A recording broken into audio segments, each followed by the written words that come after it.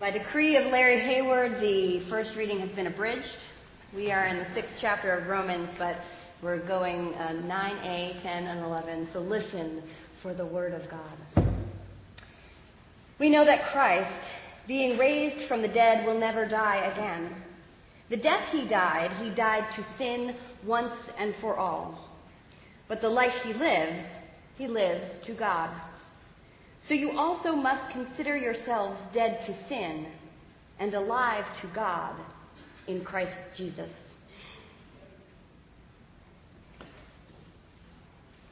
Our second scripture reading is also a few verses from the letter to the Hebrews in chapter 4. Since then we have a great high priest who has passed through the heavens, Jesus, the Son of God. Let us therefore approach the throne of grace with boldness, so that we may receive mercy and find grace to help in time of need. This is the word of the Lord.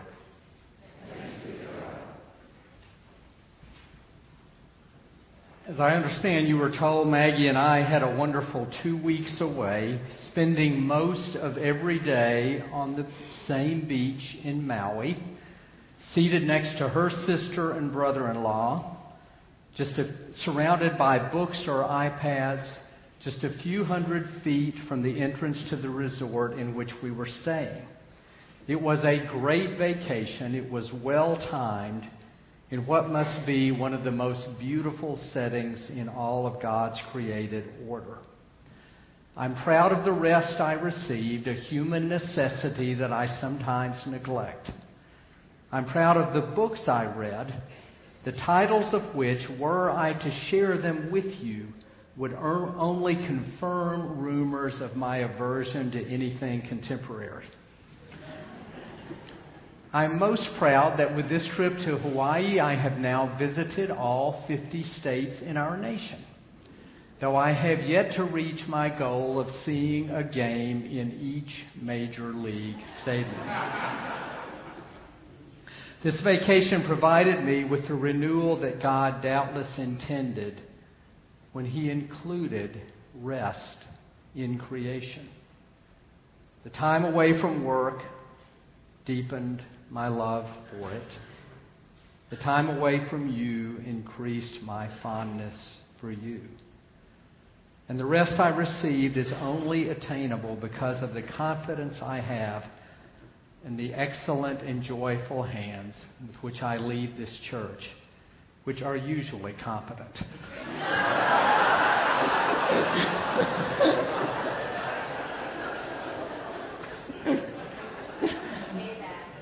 Payback. For that too, I am thankful. Let us pray. God of life, we give you thanks that you included in creation both a command to work and a command to rest. Bless the work that we do as well as the rest that we need. Guide my particular work of preaching, that through your Spirit it may bear witness to Christ in this time and place, in this day and age in which you have placed us. In Christ's name we pray. Amen. As is often the case, I will take a certain number of Sundays in the summer to preach a series on a particular topic or portion of Scripture. Early this year, I decided to preach on the broad topic of the relationship between Christ and culture, between our faith and the world in which we live. I will base much of what I say in this series on a classic of American theology entitled Christ and Culture, published in 1951 by H. Richard Niebuhr. I have read this book 4 times, most recently on the beach. In the fall of 2008, I led a Sunday evening course on this book at Westminster. In a former church in 2002, I preached a sermon series on this book, though all of my sermons from that year have been accidentally deleted from the computer, leaving no record of what I said in that series, which is probably just as well. I'm also aware that some of you have studied this topic and book in a recent offering through the Reformed Institute. But I must confess that I'm a little more nervous about the series this time than I was when I preached it in 2002 or taught it in 2008. And I think I'm nervous for this reason.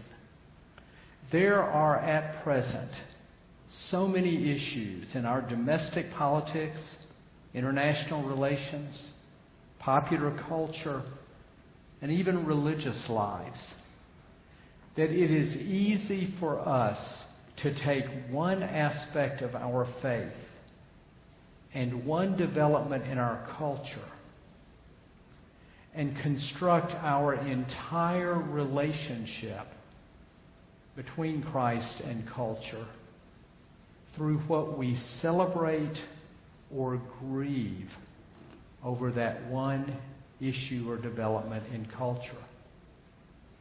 In other words, putting on the hat of faith, it is easy to critique or reject an aspect of culture. And putting on the hat of culture, it is easy to critique or reject an aspect of faith.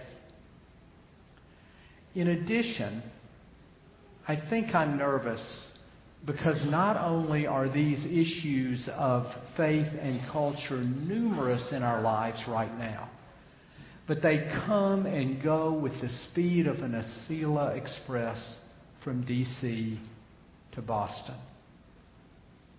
For example, on June the 7th, just 6 Sundays ago, I preached a sermon entitled The Pace of Change. In the introduction, I mentioned several events that had occurred just that prior week. Debate over the extension of the USA Freedom Act, the unexpected indictment of Dennis Hastert, Caitlyn Jenner, the Duggar family, the death of Beau Biden. Does any of that news seem current today? Since that sermon just 6 weeks ago, we have seen the shooting at the Emmanuel AME Church in Charleston, South Carolina, the tremendous acts of forgiveness on the part of the families of victims, the historic removal of the Confederate flag from that state's capital, as well as a renewed consciousness of the quintessential American hymn, Amazing Grace. Since that June 7th sermon, we've seen the Supreme Court uphold both the Affordable Care Act and rule that marriage equality is the law in all 50 states. This week alone, we've seen the negotiation of a nuclear agreement with Iran and the beginning of congressional response concerning its approval. We've seen the shooting of young military personnel in Chattanooga, which has all the marks of a Lone Ranger terrorist attack, followed by a community-wide vigil in that relatively small city that was led by Jewish, Christian, and Islamic clergy. In the literary world, we've seen what one reviewer has described as a bleak early draft tarnish the legacy of one of our most cherished heroes, as the Atticus Finch we admired early in his adult life and early in our lives has turned out to be not so heroic later in life. In addition to the forgiveness in Charleston and the interfaith vigil in Chattanooga, religion itself has been in the news in several instances. Pope Francis has released his first papal letter on climate change, certain to increase his already riveting popularity with some and tarnish it with others. A Pew Research study has been released just the past few weeks showing that the percentage of American adults who identify as Christian has dropped from 78% in 2007 to 71% in 2014. That is a drop of 1 percentage point per year. The statistical arm of our own denomination has released figures showing that we declined from 1.76 million in 2013 to 1.66 million in 2014, meaning that our membership has declined by 60% over the last 50 years, 28 of that in the last decade. All of this news, I repeat, all of this news has occurred in the last 6 weeks alone. The Acela Express roars by. While it is natural to enter the question of Christ and culture through a particular issue of the day, the relationship between Christ and culture is larger than any one issue. It is larger than any one event. It is larger than any one historical development or period. And it is larger than any one doctrine or teaching of our faith.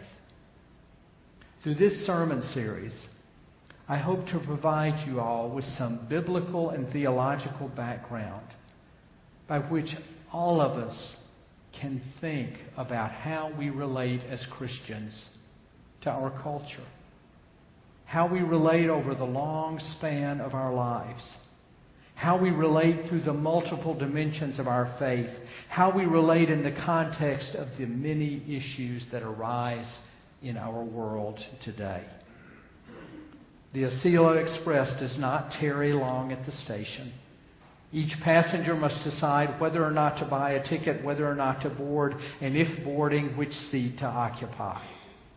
I hope that this series will encourage you to board and help you decide which seat to select on any given day. In the remaining few minutes of this sermon, I want to look briefly by what we mean by Jesus Christ in this series, and at the overall ways in which Christians have approached the relationship between Christ and culture. Niebuhr points out that for many people, Jesus Christ comes to us as a principle in the form of a person. For example, when we think about Christ, many of us most relate to Christ as the one who brings, teaches, embodies love. Love of God, love of neighbor. Others of us see Christ as the person who brings hope. Still others view Christ as the person who is most radically obedient to God, to God's will, to God's law. For some, Christ is the exemplar and bestower of faith. For others, it is humility, sacrifice, the giving of His life that marks Christ for them. Niebuhr acknowledges that the Jesus Christ of the New Testament possesses each of these virtues, each of these characteristics. But he also notes that each of these is expressed in Christ's conduct and teaching in a manner that seems extreme and is disproportionate to secular cultural wisdom. It is in this gap between what Christ teaches and what He embodies on the one hand, and our ordinary secular cultural wisdom and way of doing things on the other hand. It is in the gap between these two that the issue of Christ and culture arises for us. Niebuhr also says that Christ practices none of these virtues or characteristics, nor does he enjoin us to practice them apart from the will of God. Christ is not just the embodiment of love. He is not just the principle of self-sacrifice. He is not just the example of humility. He is these things because he is the Son of God. And he calls us to embody these things not simply because they are good and noble, but because in embodying them, we are seeking to do the will of God. Our texts for today reveal this unique origin of Christ with God. And the reason I abridged them was to only give you those verses that emphasize this connection. The Apostle Paul writes, "The death Christ died, he died to sin once for all. But the life he lives to God. So you must also consider yourselves dead to sin and alive to God in Christ Jesus." Likewise, the author of Hebrews writes, "Since we have a great high priest who has passed through the heavens, Jesus, the Son of God, let us approach the throne of grace with boldness." Because Christ is raised from the dead and lives to God, we are above all else alive not to culture, not to self, but we are alive to God in Jesus Christ. Likewise, because we have a great high priest who has passed through the heavens, Jesus, who is the Son of God, we approach not the throne of reason, not the throne of science, not the throne of law, not the throne of society, not the throne of worldly wisdom, not the throne of state, not the throne of nation, not the throne of economic system, not the throne of political system, not the throne of family, not the throne of church, with the same allegiance with which we approach the throne of grace. The throne we ultimately approach is God's throne. And it is from that throne, the throne of grace, that we then turn our attention and approach all these other thrones in our culture. Niebuhr traces 5 ways that Christians have related to culture across the centuries, going all the way back to the New Testament and through the early church and the medieval period and the Reformation period and the 19th and 20th centuries. In tracing these 5 ways, he emphasizes that none of these ways exists in pure form. Most Christians and most churches, he says, have tendencies of several, if not all 5 of them. I want to name them now, and then we will look at these 5 ways, 1 per Sunday, for the next 5 Sundays. The 5 ways are these: Christ against culture, the Christ of culture, Christ above culture, Christ and culture in paradox, and Christ, the transformer of culture. In the weeks ahead, I hope I can help you better understand these types so that you can best determine, situation by situation, when it is appropriate to stand in opposition to or withdraw from culture, when it is appropriate to see Christ at work in and through culture and seek to join Him there, when it is appropriate to walk within culture looking up at and being drawn to the kingdom of Christ, when it is appropriate to walk within culture with all its beauty and pain, looking forward to that day when culture will be fully redeemed, or when it is appropriate to join Christ as He seeks to do the work of transforming culture into the way God intends, into the kingdom God is creating. Now I realize that I have not given you many answers today, though this was not really a sermon for answers. I recognize that with all the information I have provided you in this sermon, you may feel more confused or in the dark now than you did when you entered the sanctuary. That is sometimes an occupational hazard of coming to a church like Westminster. It's sometimes a hazard of welcoming me back from vacation. But as I say in the beginning of nearly every biblical course that I teach, if you are confused, and if you're more confused as a result of what I say than you were ahead of time, but if you are confused, hopefully you're confused at a higher level.